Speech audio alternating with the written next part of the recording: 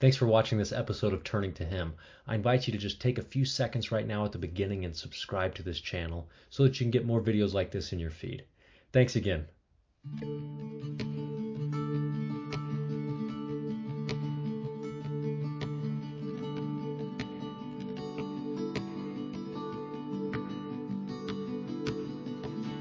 Hello, everybody. Thanks for tuning in to this episode of Turning to Him. My name is Zach Batty, and I'm here with Kristine Dodds. Kristine, how are you doing today? I am doing really well. Thank you for chatting with me today. Well, thanks for taking the time. I really appreciate it. As we get started, give us a 30-second sample of what you want to share today, what we're going to talk about today. Sure. So I am a convert to the Church of Jesus Christ of Latter-day Saints. The first 30 years of my life, I did not have the gospel in my life. And although I was very successful in many things, I just felt like something was missing. And I'm so blessed that I was able, through many miracles, to be able to find the gospel, and that Heavenly Father has been so good to me. There have been so many miracles that have led to so many people being able to find Christ and being able to have that Spirit of God in their life. And so I'm excited today to share with you that process of how I found the gospel and how I was able to get sealed in the temple and how family work has blessed me. There's just so many great things that I have been able to find by being able to find the gospel of Jesus Christ and know that I am a loved daughter of God. I love it. I love hearing people's conversion stories. And you could argue that we all have a conversion story, which is true. So maybe I should say I love hearing people's how they met with the missionaries. Yes. So, So yeah, to get us started, where did you grow up? So I grew up in Mesa, Arizona, which is a really high density of members. Like the wards there are like half mile by half mile. Yes. And in my first 30 years, I never knew a single member of the church. Like no one, I never had Really? a single friend.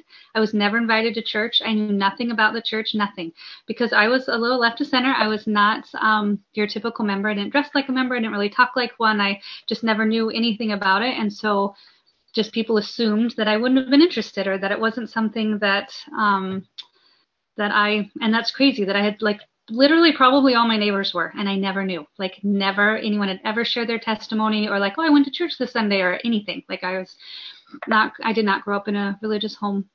So you Um, so you probably knew tons of members of the church, but nobody ever introduced you to it. yeah, and no one ever talked about it. No one ever said like, oh yeah, I'm Mormon or I'm of the Church of Jesus Christ of Latter-day Saints. No one ever said that. So like I couldn't tell you a single person that I grew up with that was a member. And not even just like that they didn't share it, but like they didn't even say that they were. Because I was so different than them that they just Yes. assumed that I was not in their youth groups and I was not in the YSA ward, so it was just not something. So my childhood was very rough. Lots of bad things happened. So when I was 18, I was very excited to move out and I really wanted to do well. So I went to college and I worked really hard and I got my bachelor's and then I got my doctorate in pharmacy. So I graduated at 23 with my doctorate. And I moved up really quickly and became a supervisor, and I managed 23 pharmacies in the Mesa Gilbert area, and then went to California and managed 23 pharmacies there. And I was very successful. Like I was 25 and had 300 direct reports, and I was making really good money, and I had everything of the world, but I still felt like something was missing, like that I was missing something really important. But I still felt like something was missing. So I decided to go to a bunch of different churches to see if I could find which church might be right. So I went to several different non-denominational churches and Baptists and Protestants, and everywhere I went, like it was good, but it felt like something was missing. In a lot of churches, it felt like where much is given, nothing is required, which didn't quite make sense to me. Like it felt like if God loves you so much and he's giving you so many blessings, like shouldn't we in return do something besides just accept him, right? Like I felt like there needed to be more involved and it wasn't quite there. And then one day at work, someone says, oh, well, you should try Institute of Religion. I was like, oh, great. I love to learn about religion. So I went to my first class and I didn't even realize it was from your church, right? And of course it was. They were learning about the Book of Mormon and about Alma when they were learning about the seed of faith and that if you have even a particle of faith, it will grow. It's like the perfect lesson for a new convert or just someone investigating the church to hear about. And I was just so intrigued by it. At the end of the class, the teacher's like, oh, tell me about yourself. And so I was like, well, I'm just looking into things and whatnot. And he's like, well, here's the Book of Mormon. I want you to go to the Mesa Temple and I want you to pray and ask God if this book is true. Like, and I had never read it in my entire life. This was the first class I ever went to. Like, what a bold invitation looking back. But I was like, okay. And so I took the Book of Mormon and I drove to the Mesa Temple, which was about 15 minutes away. And I went into the gardens. And as soon as I stepped on the grounds, like you could feel the spirit so strongly. Like as members now, sometimes we forget like how amazing the spirit is in consecrated places because we carry the spirit with us, right? We have the Holy Ghost. We're living in line with God. So we kind of carry that around with us everywhere. But when you're not a member, you don't have that spirit with you. And so it is like you're being freezing cold and get this warm blanket on you. You're like, oh, that is amazing. Because I was not living in line with God and I did not have the Holy Ghost. And so just stepping onto those temple grounds was amazing to feel that spirit. And so I go into the garden area and there's like a little bench area. And so I was like, well, I have never prayed. Like I was 30 and had never prayed in my life. I didn't really know how to pray. But, you know, the teacher said I should go pray and ask if this book is true. So I knelt down and I prayed for the first time. And I was like really kind of stumbling over my words because I didn't really know what to say. But then I asked, I said, God, is this the place for me? Like, is this book true? Is this where I need to be? And I got such an overwhelming feeling that this is where I needed to be. Like there was so much I didn't know and so much that I didn't. There's so many questions, but I knew that this is where I needed to be. And so I was like, okay. And so I kept going to Institute and it was so sweet because he would give us reading assignments. And then before they started class, they'd have 2 or 3 people share like a spiritual thought based on what they read. And so each class I would share one because it's the first time I read it. And I was like, this is so awesome. But before I would talk, I'd be like, how do you say this word? They're like, oh, that's Zarahemla because I'd never heard the Yeah, word yeah, said yeah. before, right? Yeah. Or like, that's Abinadi because I'd never heard the word. But I could see how it was so applicable to like modern day. And so anyway, so I attended Institute for like 2 or 3 months. And then I looked up online at lds.org to find my closest meeting house. So then I just showed up one day. And so the missionary's like, that's amazing. Like I had such a strong testimony of Joseph Smith and the Book of Mormon, but I'd never been to church. And so they're like, great, when are you going to get baptized? And so I was like, I prayed about it and I can't yet, which is like what every convert says, right? And I was like, no, but really I have. And so anyway, so I kept going to church and I had such a strong testimony and it was just amazing. Like every day that I sat there, you could just feel the spirit and it was so good. But there was so much opposition. My late husband at the time was absolutely against the church. He said if I joined the church, he would divorce me. Like he even drew up papers. And I was like, but I prayed, this is what I needed to do. 3 people at work quit because I was investigating the church because they hated them so much.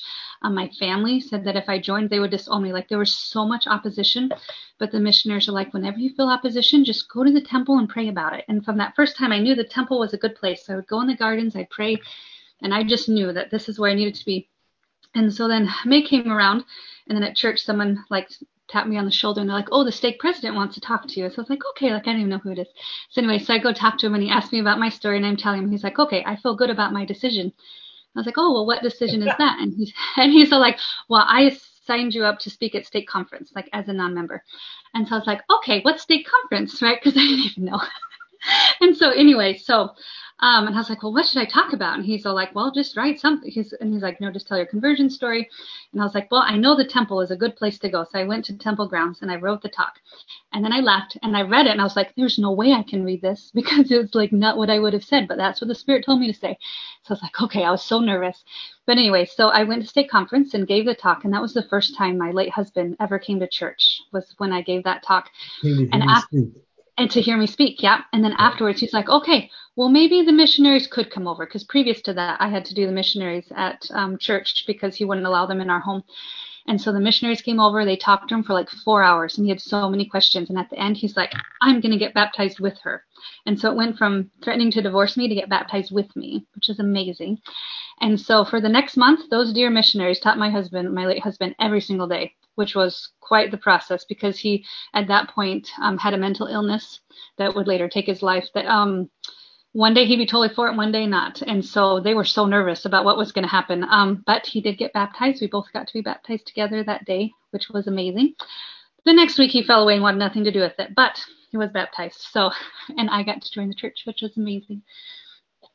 And so so I loved the temple even before I was baptized. So I was really excited to get my temple recommend to go do family history work and to discover my ancestors. And so it turns out 4 generations back, we were one of the first pioneers to cross the plains to go to Salt Lake, but then in Salt Lake, they fell away. So for 4 generations, there's hundreds and hundreds of names that never got to know the gospel because they fell away from the church.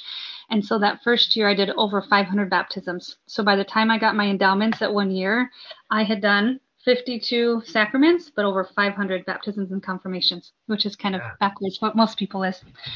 And Wow. so it was awesome. And so when I went to get my endowments, I didn't know, like, culturally who you're supposed to invite or not, because I didn't have any family in it. And so just people who I had gotten to know in the ward, I'm like, oh, will you come do this family name for me when I get my endowments? They're like, oh, sure. And so anyways, that day we had 49 board members come and to do my family name. So one day in heaven, we'll be like, do you remember that one day when all 50 of us got our endowments? And it was Good. just so amazing. Oh my gosh. Okay. I feel like there's so much of that story that we could rewind and like tear into. That's astounding. What do you think, or do you think there was anything in your past that made you a searcher? I mean, it sounds like you reached a point in your life where if we were to chart your life, beginning of your life, tough. You said Mm-hmm. really tough experiences. So much so that at 18, I'm guessing that it was more than just every 18-year-old wants to leave the house. But at 18, you were like, I'm done. I'm done with this household.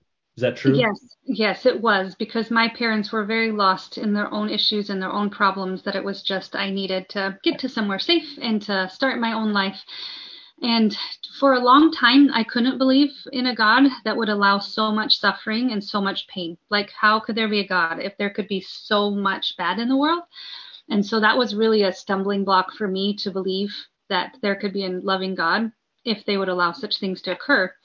And so what ended up happening later is understanding agency, that God cannot control what other people do. And much of my suffering was the result of other people's poor choices. But looking back, I can see the angels that attended me. Like, I can see the miracles that protected me and got me through it. And reading scriptures, knowing that the best prophets that ever lived had really hard lives. So believing in God and trusting in Him does not mean that you have no problems. It just means He's going to get you through it. And there was a strength and a calmness and a hope that could not be explained any other way than that I had the Spirit of God with me. I just didn't know it. Okay. I love hearing that. And I, of course, completely agree with that. But it's fascinating. Talk to me more about, I mean, you get out of your home and you start this career path and your life is completely trending up.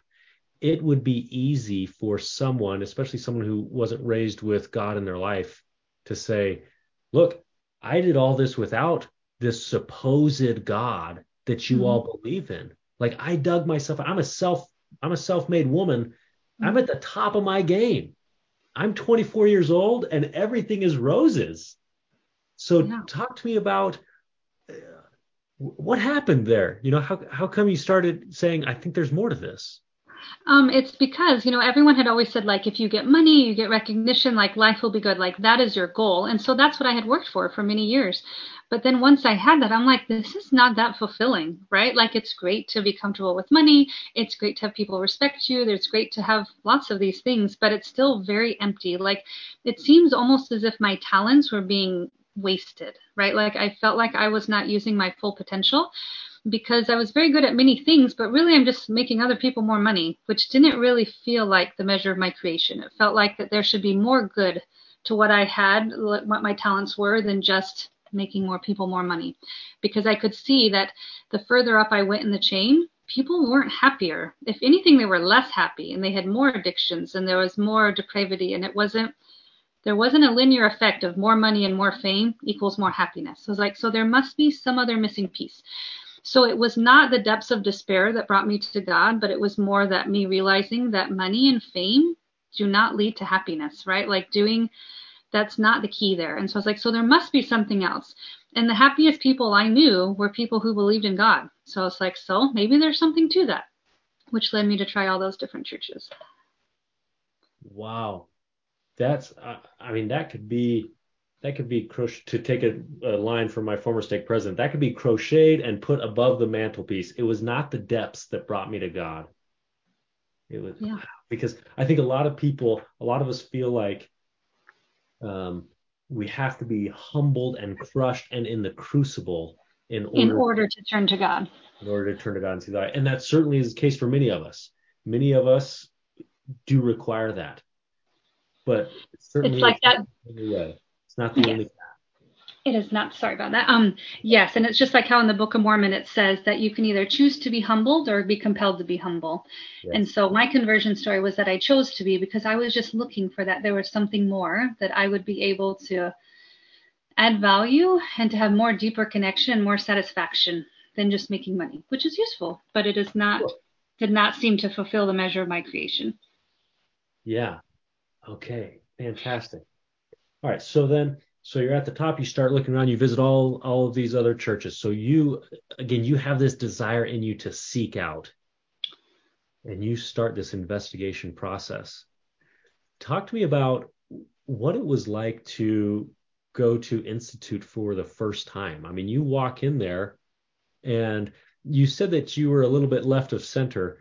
Did you look left of center? Yeah, I just looked left of center. Like I wasn't dressed modestly. Like I Yeah. was 30 and everyone there is 19 and 20, right? Because it's just a little community college. And so they'd be like, okay, like that's interesting. And I was just listening so intently and they were talking about the seed of faith, which was like the perfect lesson for someone who is searching, right? And that it was so intriguing to me that God wouldn't care about your past. That no matter how you came to Him, like He just required a willing heart and a contrite spirit, and that was it. The other thing that absolutely captivated me was they talked about the atonement and what the sacrament was.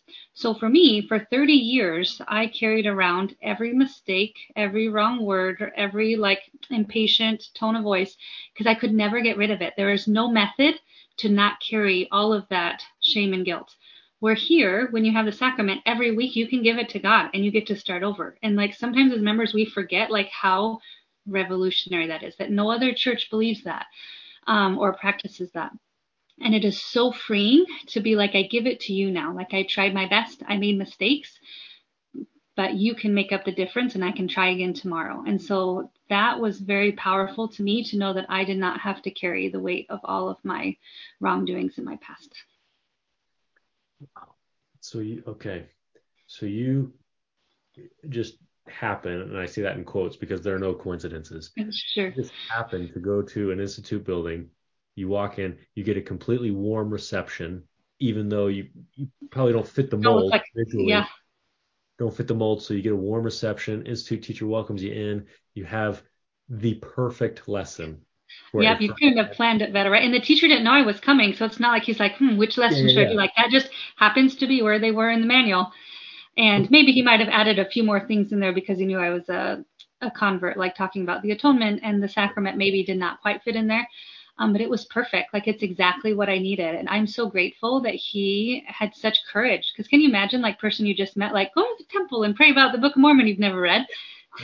So that's what I was going to ask. So, okay, so closing prayer happens. Do you stand up and go and talk to this institute teacher? Do they come to you? How does that work? Yeah, so I got up and I was like, thank you for letting me come today. Like it was so interesting. And he's like, I am so glad you came. He's so like, so here, I want you to keep this Book of Mormon. Because when I got there, he lent to me one while we were talking, right? And so I went to go give it back to him. He's like, oh no, you can keep this. And he's like, and what I want you to do is I want you to take it to the Mesa Temple and I want you to pray about it and see. And like, how inspired was that? Because it's kind of unusual to invite someone to go to temple grounds to pray about the Book of Mormon. Yeah. Well, that's what else was I going to ask. At this point, have you even heard of the temple? Do you know what the temple is? Well, I had driven past it before, but I didn't know what it was used for or Okay. why it was there. Just that it was a beautiful building that was part of their church. Yes. Okay. So you can, I mean, when he says the Mesa Temple, you know what he's talking about. Yeah, so I knew where it was. Yeah. Okay.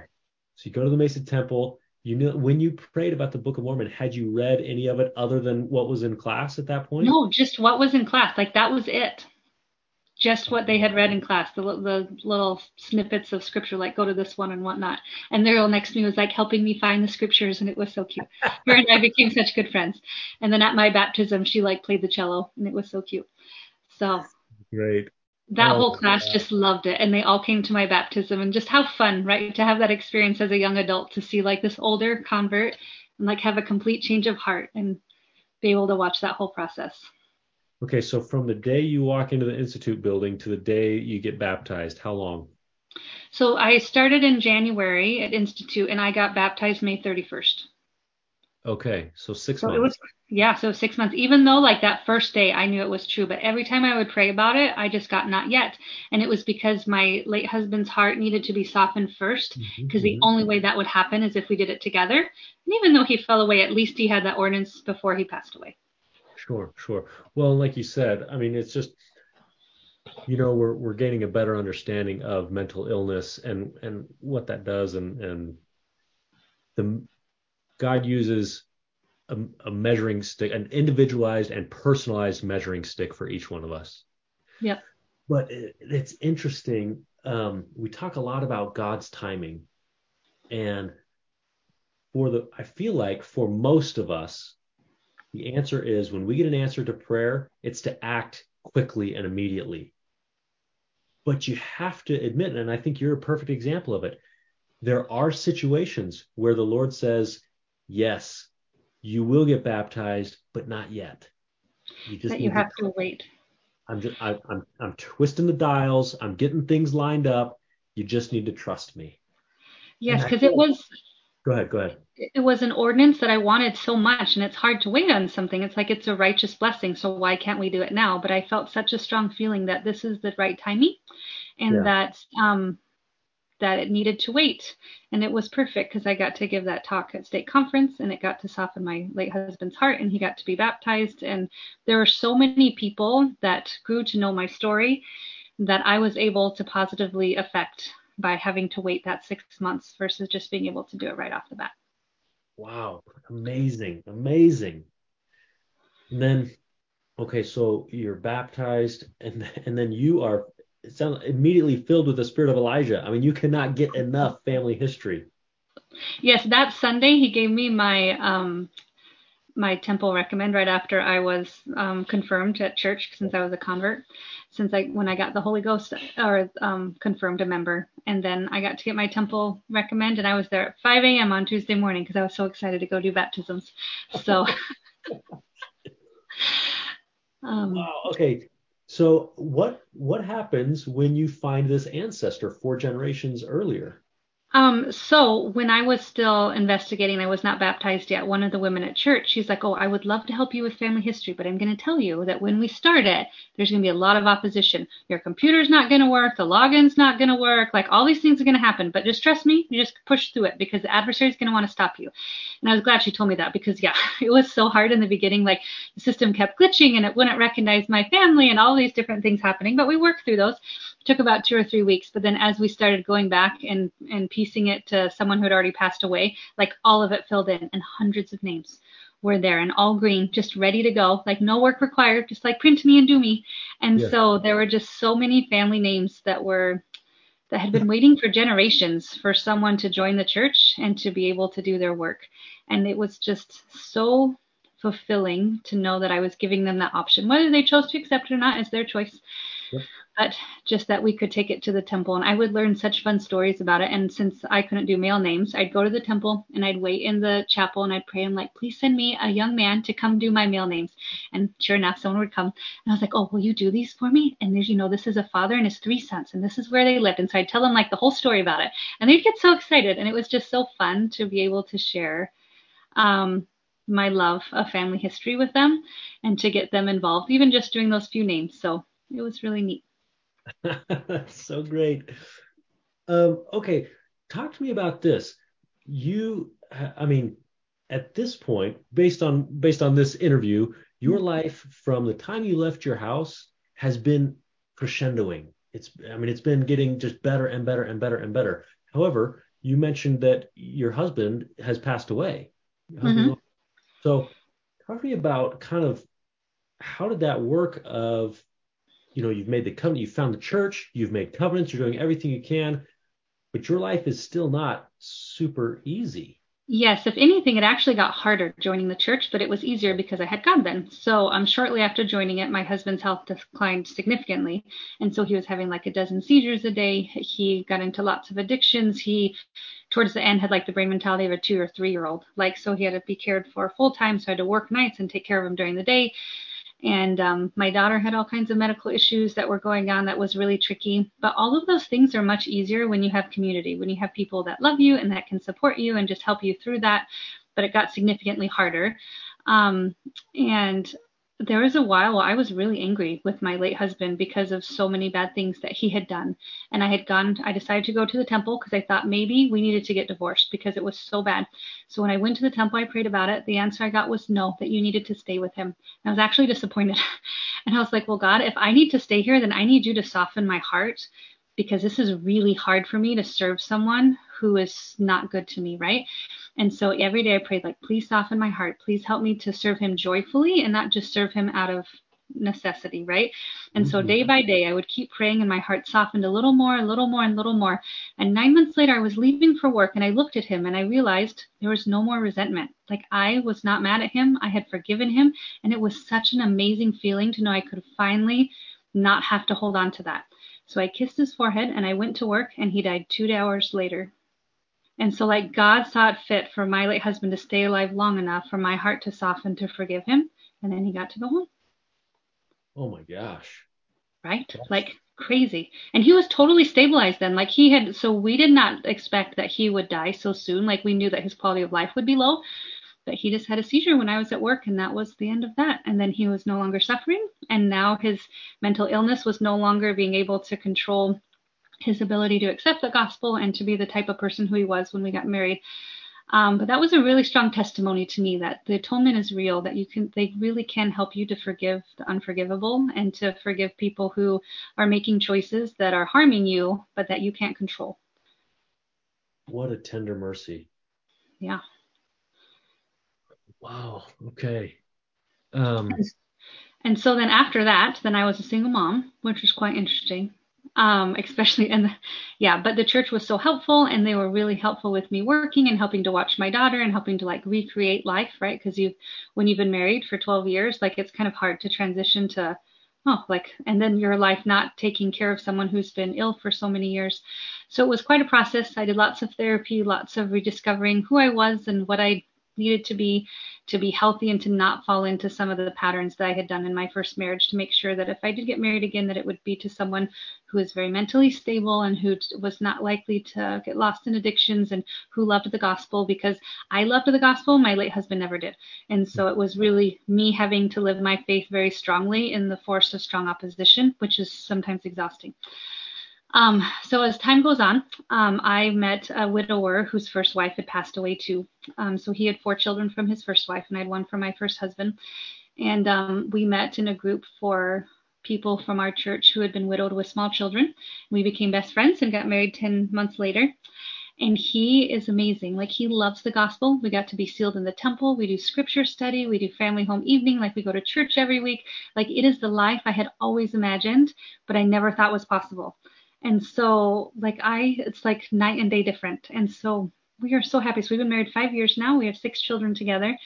And we have such a strong testimony of how God can heal all wounds, right? Because we had to bury our spouses, and there's so much grief and so much loss, but there's also so much hope to know that they're in a better place, and the things that they suffered with in this life are no longer limiting them. yes. Well, congratulations on the new marriage. I feel like, I mean, you really have two doctorate degrees, one in the pharmacy and the other is just like life experience. Like, holy smokes, this is astounding. It is a lot, but God has never left me.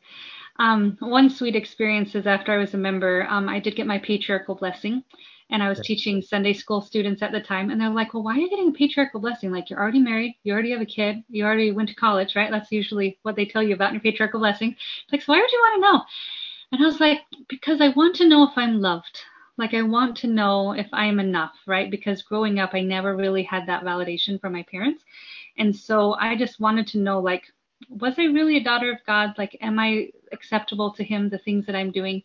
And so when I went to get my patriarchal blessing, it was so sweet. Like, a large portion of it actually talks about my heavenly mother and father and about how Mhm. much they loved me and how they had taught me in my, in the premortal life to help me to have the strength to live a very hard life on earth, but that I would be able to do so much good to so many people because of my faith.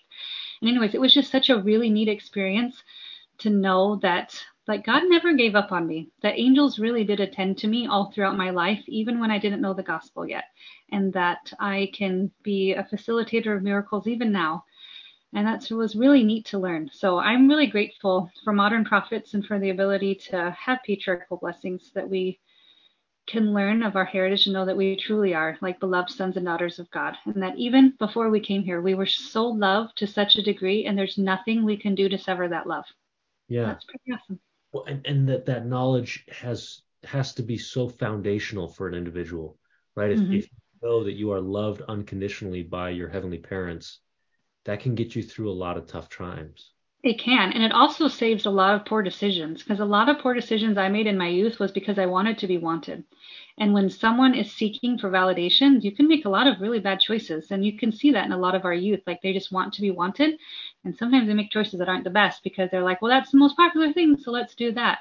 So Yeah. having a firm foundation in knowing that you are beloved children of heavenly parents means that you don't have to make the same mistakes as everyone else, that you can make better choices that don't harm yourself or others.